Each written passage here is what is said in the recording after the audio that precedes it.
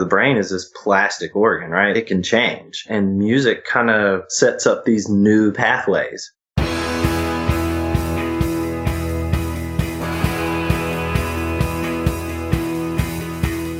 Welcome to The One You Feed. Throughout time, great thinkers have recognized the importance of the thoughts we have. Quotes like, garbage in, garbage out, or you are what you think, ring true. And yet, for many of us, our thoughts don't strengthen or empower us. We tend toward negativity, self-pity, jealousy, or fear. We see what we don't have instead of what we do. We think things that hold us back and dampen our spirit. But it's not just about thinking. Our actions matter. It takes conscious, consistent, and creative effort to make a life worth living. This podcast is about how other people keep themselves moving in the right direction, how they feed their good wolf.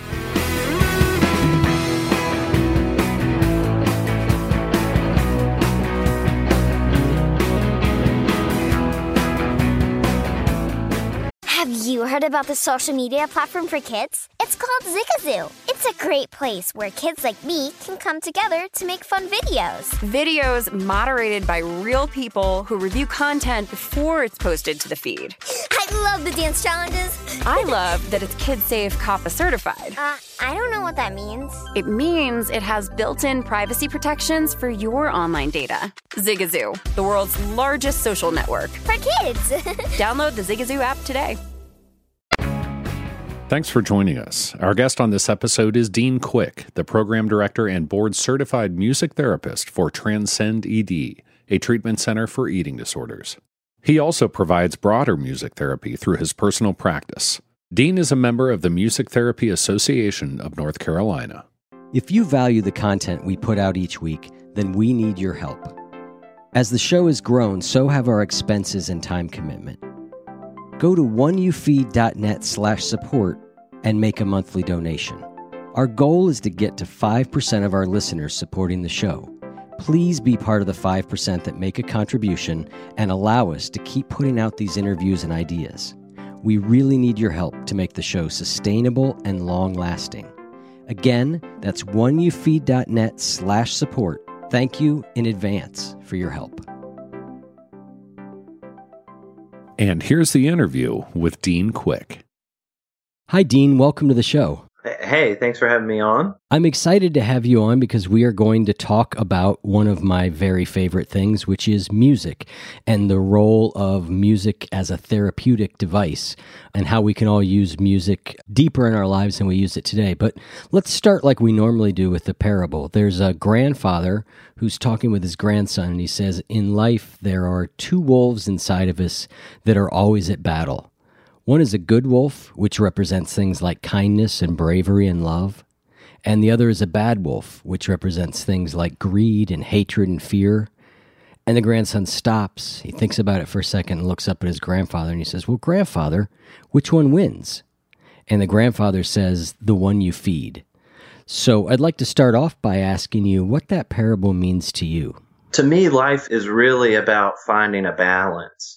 Right. And so when I hear that parable, I think it does a really good job of honoring balance. Right. So the energy you put in is the energy you get out.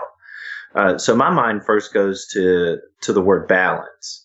Right. Because sometimes feeding the good wolf all the time can get us into trouble, just as maybe even feeding the bad wolf a little bit can get us into trouble. I first go to balance. I like that. Balance has been on my mind a lot lately. I've been thinking a lot about the Buddhist teaching of the middle way and just how many times in my life that is a very valuable thing, is to just try and find somewhere that's in the middle of the two extremes I tend to go to. So that's an interesting way to look at the parable.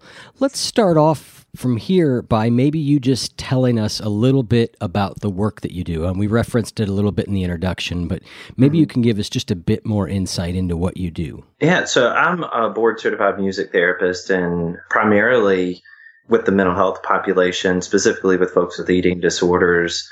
But in private practice, I see individuals with all sorts of mental health issues, and I use music to move them towards their non-musical goals, be it playing music, singing, music-assisted relaxation and imagery techniques, songwriting. I use a lot of improvisation in my work.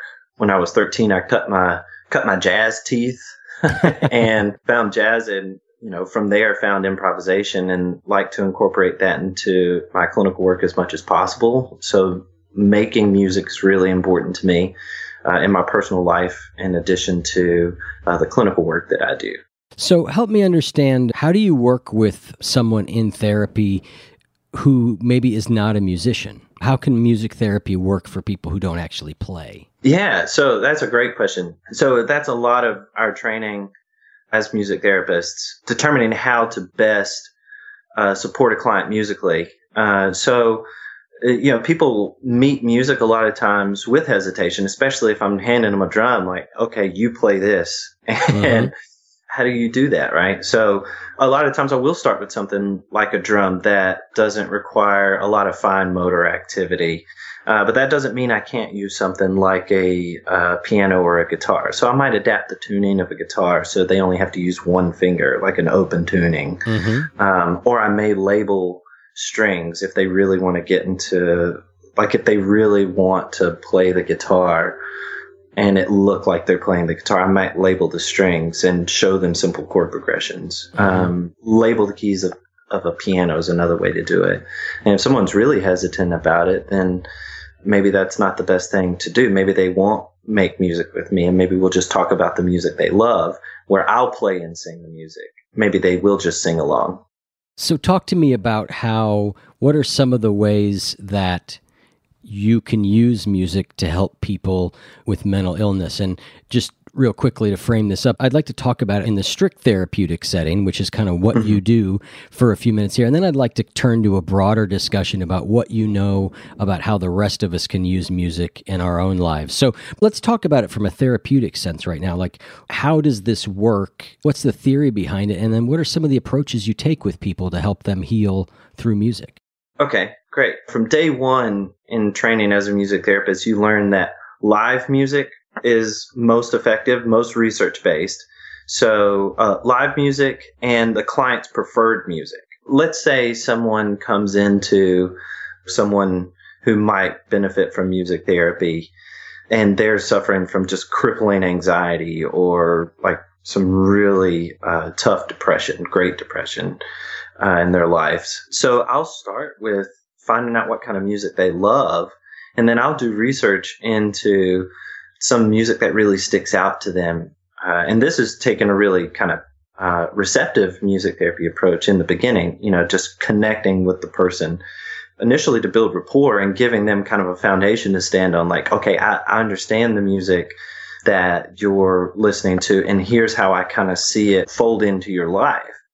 So we might, from that point, once we have rapport established, rewrite some of that music about their specific situation. Like if, let's say, a lot of their anxiety derives from the relationship with their mother, right? So we might adapt the song and rewrite it together about that situation, about their reactions to their mother or family or whoever it is. And then taking it a step further, we might then take that same thinking and apply it to active music making, where they will explore some different sounds and they'll choose instruments that represent the feeling that family member gives them, that represents a relationship, that represents the anxiety itself separated from everything else. And then I'll choose a musical instrument to support their music or to challenge their music or to hold the space so that they can fully express and work through that feeling. Is there also therapeutic conversation that's happening along with this?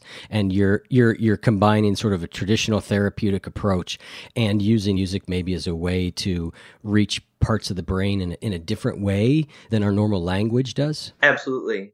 Because, say, music therapists kind of have a foot in the door when it comes to those things, because people clam up sometimes when you ask them to talk about things that are difficult for them, right? Maybe trauma related or otherwise. And I absolutely wouldn't just jump right into trauma with someone, but music kind of bypasses those cognitive processes that we need to just kind of speak about emotions, right? So we've all experienced, if you love music, that feeling of like you don't really know why, but the hairs are kind of standing up on your arms and Yep. And you're just really into it, right? Or maybe you don't realize how much time has gone by and you just kind of feel transported, right? So we don't have to think about that. That's just a response that we as humans are lucky enough to have. Yep. Right. So I might use music to evoke that response. I might use music once I really have a rapport established with the client to evoke that anxiety, to evoke that depression, and then afterwards talk about the experience and why. So using those verbal therapy techniques, traditional techniques after the fact, after we've used music to get them to that place. Yeah, I was fascinated by some of the articles that you sent me, and the couple of things that really fascinated me was the one about the man who had dementia. Mm-hmm. So dementia, could not remember who he was for more than 5 minutes, completely clueless, and yet when he would start singing with his family, he would sing perfectly. He would interact with them. He would harmonize. Mm-hmm. It was like it went to a completely different part of his brain. Mm-hmm. And along the same lines, there was an article about Gabby Giffords, the Arizona senator who was shot, and how she has used music to retrain her language. Can you talk a little bit about those two examples? Yeah. So I think Oliver Sacks really talks about music just igniting the brain in ways unlike anything else, right? So when you have someone who has dementia, there are parts of the brain that can be damaged by, this illness. So much like in the work that happened with Gabby Giffords, neural pathways are essentially recreated. The brain is this plastic organ, right? Like it can change over time, and music kind of, sets up these new pathways. Right. So the brain learns through music to achieve a similar goal. Now, that's more so with the Gabby Giffords situation. With someone with dementia, they can't access parts of the brain because of the illness, but music, because you essentially use your whole brain, not the whole brain, but most of the brain when you're singing or listening to music sometimes, but more so when you're singing and engaged in your preferred music, you can do those things. It's like a different, it's not memory as much as it's the brain re-experiencing. Yeah, it's fascinating. I have one of the worst memories of anybody I've ever known. Not like a single bad memory. I mean, I don't remember things well. I have almost no childhood memories. And yet I can sing songs from that time that come on. I can't play it, but I can remember how a guitar solo is going from that. It's just bizarre to me that that's all right there. And yet everything else, it just doesn't seem accessible to me. You think about how many senses are engaged when you're just listening, right? Like, I mean, you're hearing it, but then what happens after you listen to the music, right? What's going on internally? Like fireworks are going off, Yeah. Let's pivot now a little bit. Where would somebody go to explore this a little further if they wanted to do it in a strictly therapeutic sense, in a professional setting? Like if someone wanted to become a music therapist, or if somebody wanted to get musical therapy. If someone wanted to get music therapy and they're not local to me, I would really suggest reaching out to the American Music Therapy Association and the Certification Board for Music Therapists, and they'll kind of pinpoint where you can find someone who's board certified to do music therapy in your area. Excellent. And aside from that, one of the reasons I'm so excited to, have this conversation with you is that music can be used on its own too. Clinically, there are reasons why a board certified music therapist should implement music therapy, right? In these really serious situations where children with developmental and intellectual disabilities, folks with memory impairments, folks with neurological disorders who could benefit, like Gabby Giffords, just brain injury. Yep. Those instances where board certified music therapist is absolutely necessary. One of the reasons I was so excited to talk to you about it is because I think everybody should be using music more. I think music is one of these underrated healers that if people just paid a little bit more attention to their listening habits, that'd be really reflective of their process of life. Excellent. I really think tuning that awareness to, okay, well, I've been listening to this music a lot lately. Is it just the music, or is it what the music's speaking to me, or is it how the music's making me feel, and why do I need that?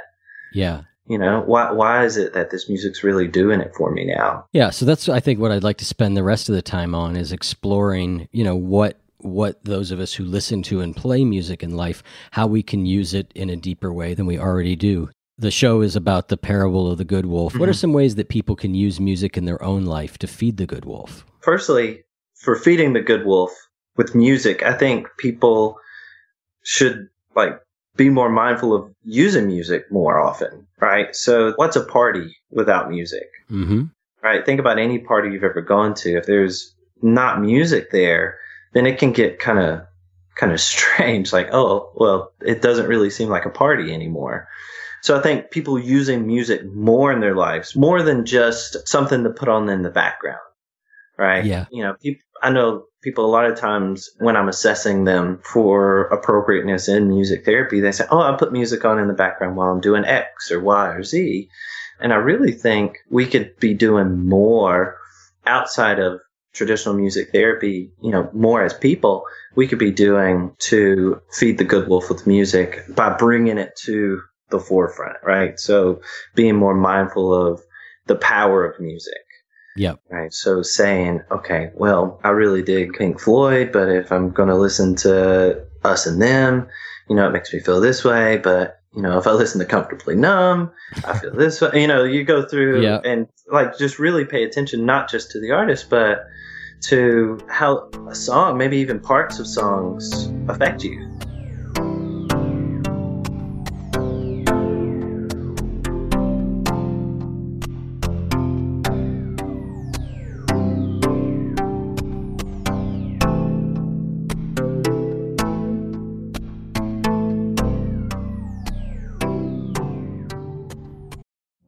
Witness the dawning of a new era in automotive luxury with a reveal unlike any other as Infiniti presents a new chapter in luxury, the premiere of the all-new 2025 Infiniti QX80. Join us March 20th live from the Edge at Hudson Yards in New York City, featuring an unforgettable performance by Grammy and Academy Award-winning singer, songwriter, and composer Jon Batiste. The all-new Infiniti QX80 is unlike any luxury SUV you've ever seen. Smart enough to anticipate your needs, even before you do. Every line, curve, and detail was thoughtfully crafted, so everything for every passenger feels just right. Don't miss it.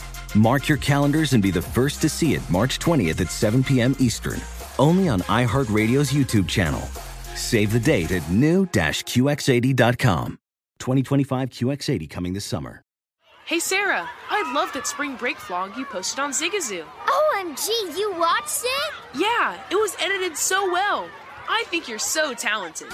Social media interactions are only positive when you use Zigazoo. Zigazoo is the world's largest and safest social media network for kids. Your kids can upload their content and see what their friends are up to. With Zigazoo, they can create videos, enter to win prizes, and try out the latest dances and trends. There's no commenting, no text messaging, and everything is 100% human moderated. Plus, all community members are real, verified kids just like yours. There are no bots, trolls, or AI. Because Zigazoo is about one thing and one thing only, and that is fun. Try out Zigazoo this spring break and let your kids share your vacation blogs and best edits with their friends safely. Download the Zigazoo app today. That's Zigazoo.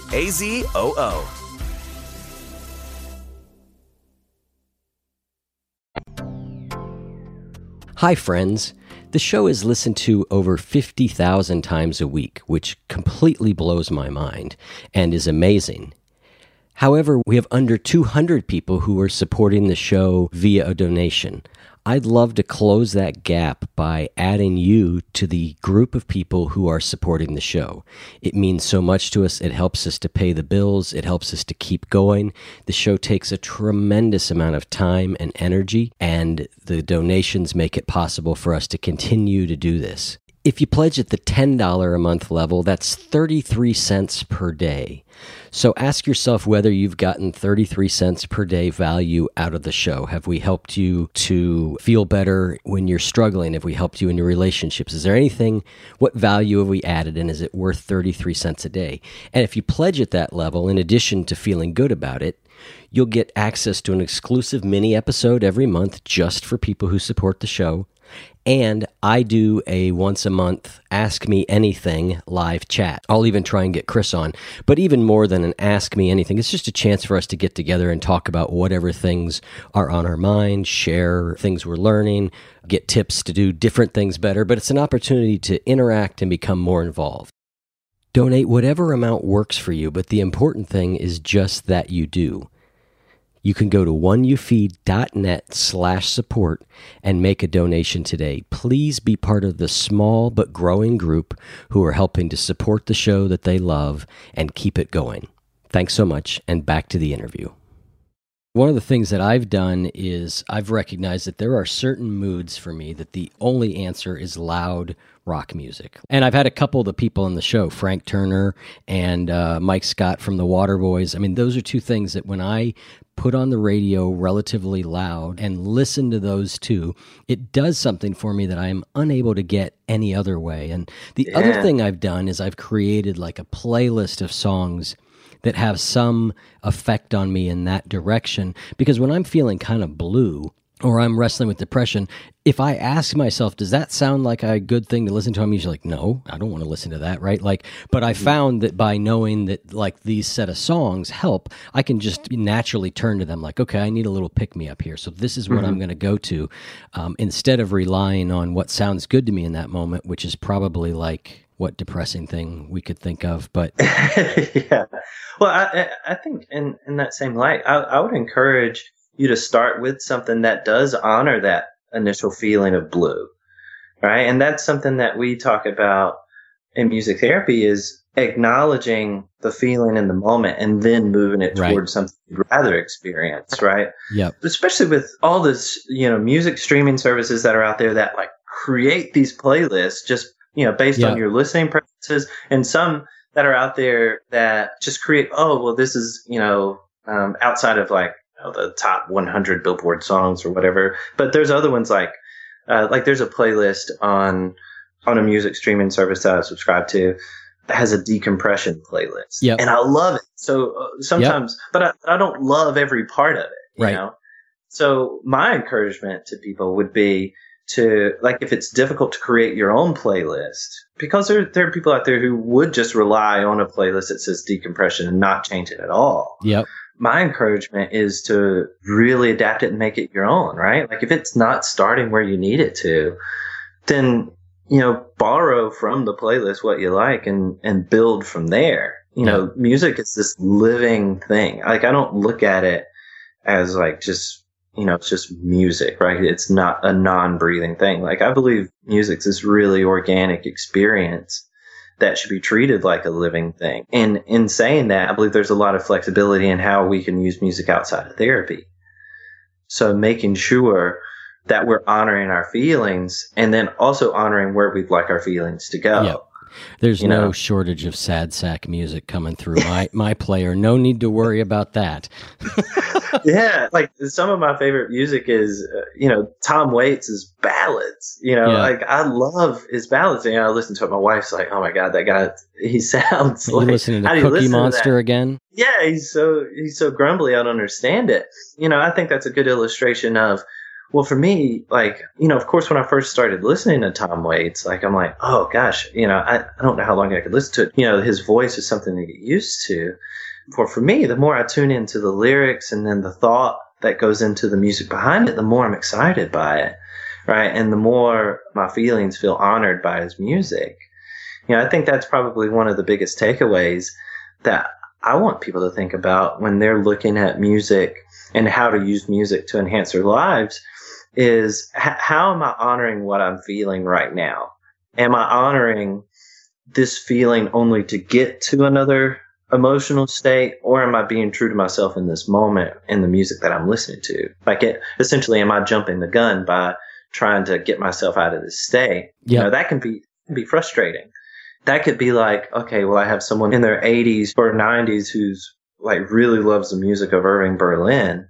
They might be familiar with who the Beatles are, but they're not going to care to listen to the Beatles or furthermore, Nirvana or, Alice in Chains or someone who I really Most of them are really into Alice Cooper, though. Strange, I find most 90-year-olds are. It's odd, but true. Nice. But that could be frustrating if I took that music in there, right? So taking that same thinking of, okay, well, I may be feeling this way and I don't want to feel this way. Okay, so I might need to start with some of those things that could make me more sad or more depressed, but it's worth giving some attention to that before you move on because it could be important. And I think that kind of ties back into music can be reflective of our emotional states more so than we believe. Yep. You know, I always encourage people to look up their lyrics. You wouldn't believe like how many times I'm in a session, I'm using someone's favorite music. And they're like, oh, I never looked up the lyrics. I never realized like there's an arc to the story. Like there's a story here. I never realized that. Because we talk about certain lyrics and how they might be powerful, or in this moment when you're listening to it, it really stuck out to me because of the emotional state I'm in. But in that same conversation, people never really look at the lyrics in the entirety.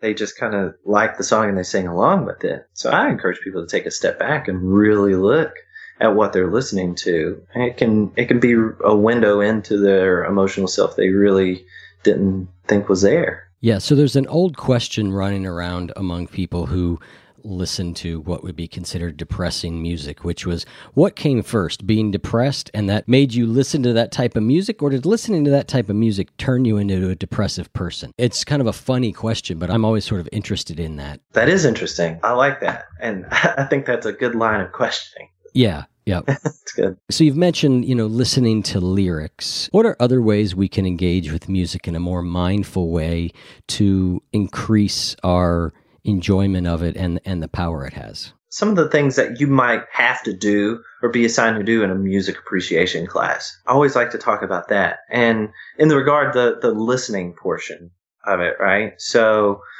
people tend to listen to one part of a song, right? They're listening to, if they're a guitar player, they tend to focus on guitars or whatever like that. But for non-musicians, I feel a lot of times they're really listening to what's making them move, like dance, or the lyrics. They really like how the singer is singing, but try listening with an open ear. So the next time you hear the next song that comes on or whatever, try and listen to the drums instead of the vocal track. Try and find the bass guitar. Try and find the strings and listen to it, and listen to the intermingling of the music itself. I find that can be gratifying, or people have reported that's a gratifying experience. And you're telling me there's people out there that don't already do that? I'm sort of still stunned from the lyric thing, but I guess I just have been such a fiend for so long that those things seem completely foreign to me, but I'm sure it's true. There's times where I'm meeting with people that they'll hear it and they're unable to identify the guitar. Yeah. Or they'll think that the electric guitar in some way or another is a keyboard or a synthesizer. And, in some instances it might be, and it might be really it's hard similar. to tell sometimes, yeah. So just deepening a basic appreciation for music, I think, is one way. And I'll go into cooler ways too. But that one, I think, is really important if people aren't already doing that. Mm-hmm. I think finding a nice, relaxing place and finding something like progressive muscle relaxation or something imagery based. There's kind of a gray area with that, with like implementing it yourself, because, things can come up if you're in a altered state of consciousness. So let's say you talk yourself into a relaxed state and you got some music on and imagery comes up that's uncomfortable. It would be good for a music therapist to be there. But if you choose music that's really predictable and you choose a script that's really kind of surface level, it can be a really relaxing experience, right? And I'm not just saying, choose orchestral music, but choose music that's really comfortable. Yeah, Alice Cooper, that'd be great. I'm just doing this for Chris. He's not here with me right now, so not that he's a big Alice Cooper fan, but it's kind of a joke. Okay. Yeah.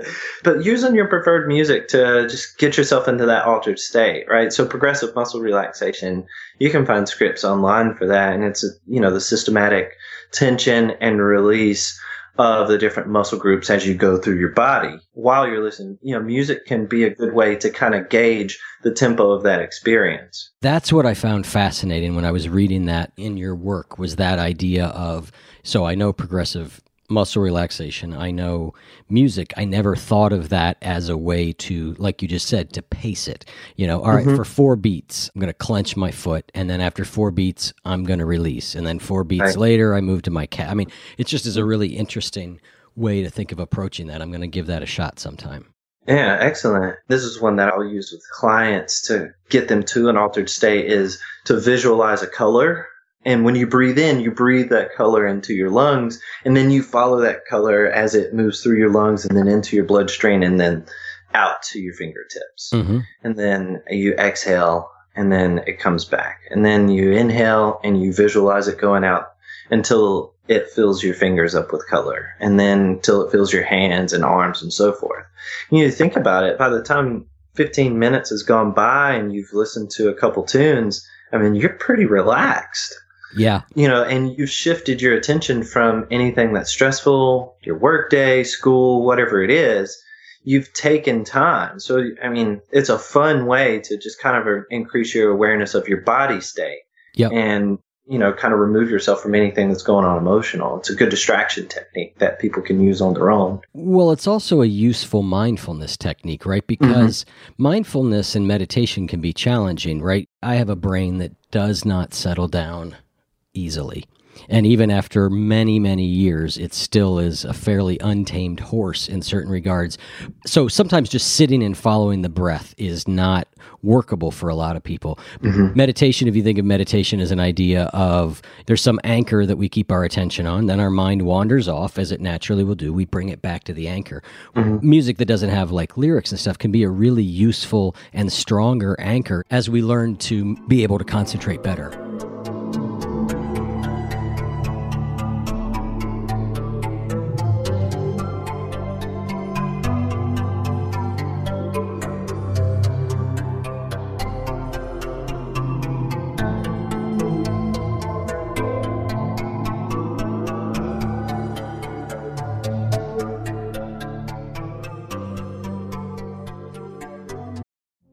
Witness the dawning of a new era in automotive luxury with a reveal unlike any other as Infiniti presents a new chapter in luxury, the premiere of the all-new 2025 Infiniti QX80. Join us March 20th live from the Edge at Hudson Yards in New York City, featuring an unforgettable performance by Grammy and Academy Award-winning singer, songwriter, and composer, Jon Batiste. The all-new Infiniti QX80 is unlike any luxury SUV you've ever seen. Smart enough to anticipate your needs, even before you do. Every line, curve, and detail was thoughtfully crafted, so everything for every passenger feels just right. Don't miss it. Mark your calendars and be the first to see it March 20th at 7 p.m. Eastern, only on iHeartRadio's YouTube channel. Save the date at new-QX80.com. 2025 QX80 coming this summer. A lot of times I'll get, like, if someone finds out I'm a music therapist, I use that at home. I found a CD at the store, music for relaxation. And, I'm glad that those work for some people, but I always encourage people to choose their own music and not buy these CDs that are designed for music relaxation, because essentially what someone's done most of the time is they've just thrown some piano music on a CD and said this is for relaxation, without putting much thought into it. So I encourage people to put a lot of thought into the music they choose, because it's their experience, and there should be thought put into the music that's used, because it's this important thing. Right? It affects how you feel. Has there ever been one of those CDs that did not have Pachelbel's Canon on it? That's really the big question of this interview. I'm pretty sure it's been on them all. Yeah, you're absolutely right. I believe so. There's some version of it. This one's got harpsichord. That's right. It's always there. No, this one has piano, but there's a drone behind it, So choosing your own music, I agree, is important. There seem to be some characteristics of the music that tend to be helpful. Like, I used to try and do this with classical music, and a lot of classical music, I found that challenging. I also used to try and sleep to it, and there can be variation in tempo, there can be variation in loud versus soft, and for me, that's a little bit more jostling. And so the music that's more thought of as meditative music, at least the things that I'm looking for, is a fairly repetitive theme. I mean, it can vary a great deal and a fairly level volume, and usually that it plays for a long period of time, so I'm not having to go from track to track as often. That's great. You're on the right track with that. I mean, because what people typically call classical music can be very evocative, right? Like emotionally evocative, and it's written for that purpose, right? And that's one of the reasons, like in my music therapy sessions, if I'm with a client and we're trying to do something imagery based with the music relaxation, I use that evocative music. But for someone in their home that wants to use it to relax, you do need something that's going to repeat and that's predictable, and that the dynamics are really level and the tempo isn't too fast or too slow. Like, it's just kind of right in the middle, especially if you're going to use it for something like progressive muscle relaxation where you're really pacing it. Yeah. And something that's somewhere between 10, 12 or 15 minutes is ideal for progressive muscle relaxation.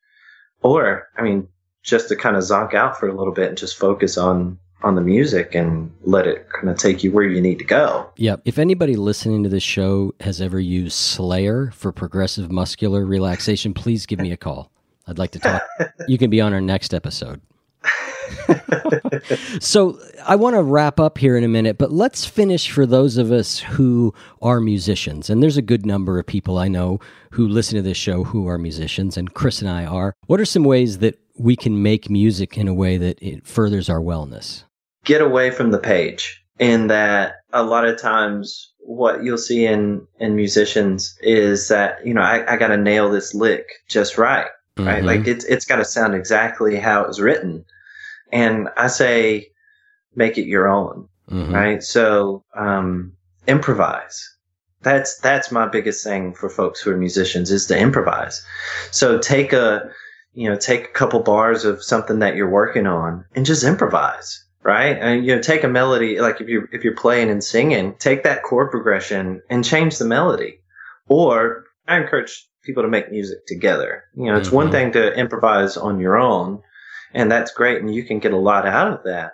But if you have the opportunity to improvise with someone else, that to me is where, someone else or more people in a group, that is just so gratifying, I think, for people. And I mean, think about what that does for self-expression. Think about what that does for relaxation or distraction.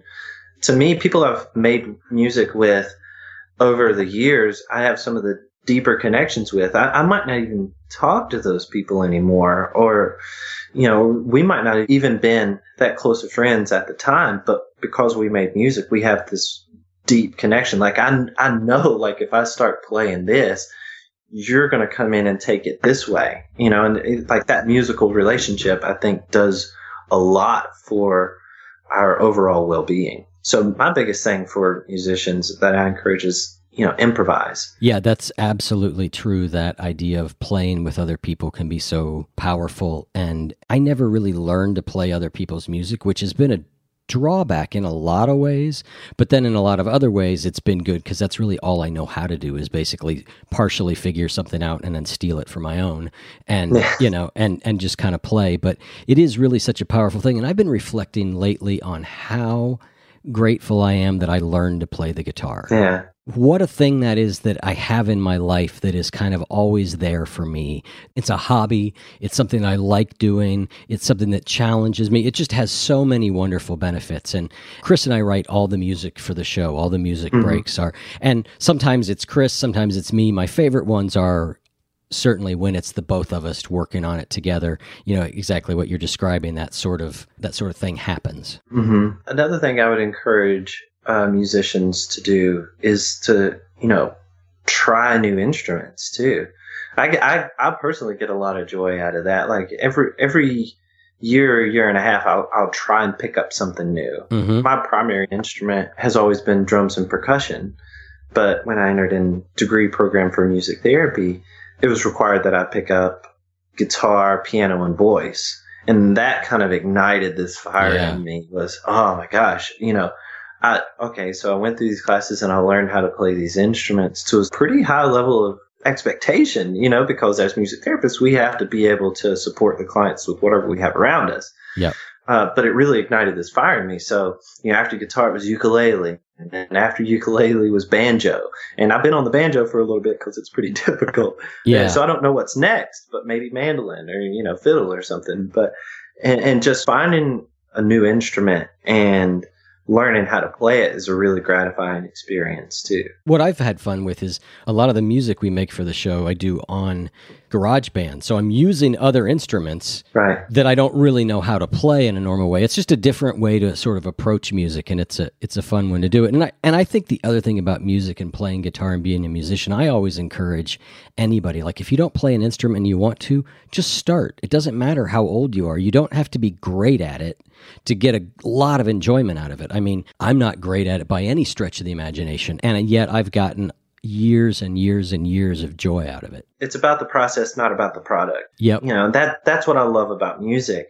And that's a lot of times what people's biggest fear is when they're in a music therapy group. And, that hesitation, that resistance to playing an instrument, a non-musician's like, I'm going to sound like crap. It's like, okay, well, that's your feeling towards it, but it's not about how you sound.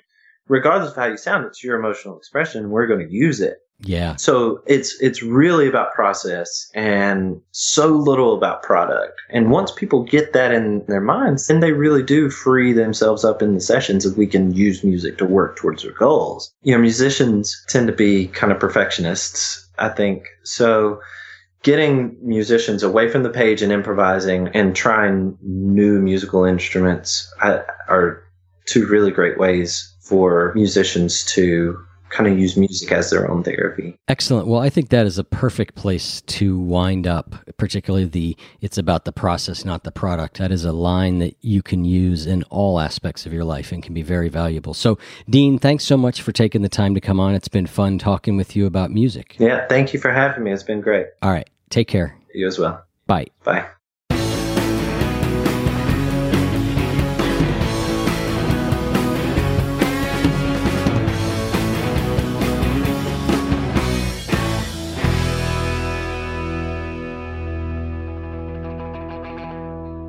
If what you just heard was helpful to you, please consider making a donation to the One You Feed podcast. Head over to oneyoufeed.net/support. You can learn more about Dean Quick and this podcast at oneyoufeed.net/Dean.